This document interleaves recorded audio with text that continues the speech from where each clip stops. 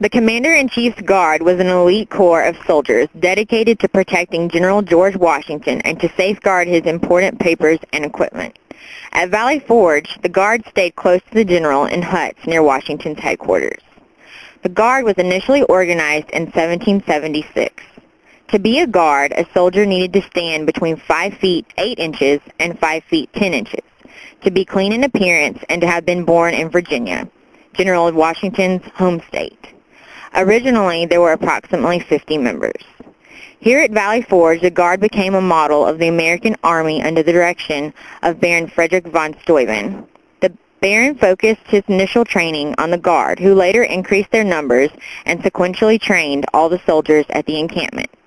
Within a month of beginning training, the Guard displayed their newly learned accuracy and effectiveness to the officers, demonstrating the potential benefits of training at Valley Forge.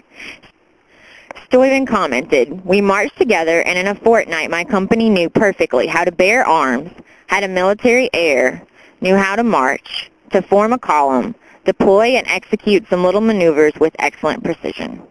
Towards the end of the war, the number in the Guard shrunk to approximately 70 officers and men.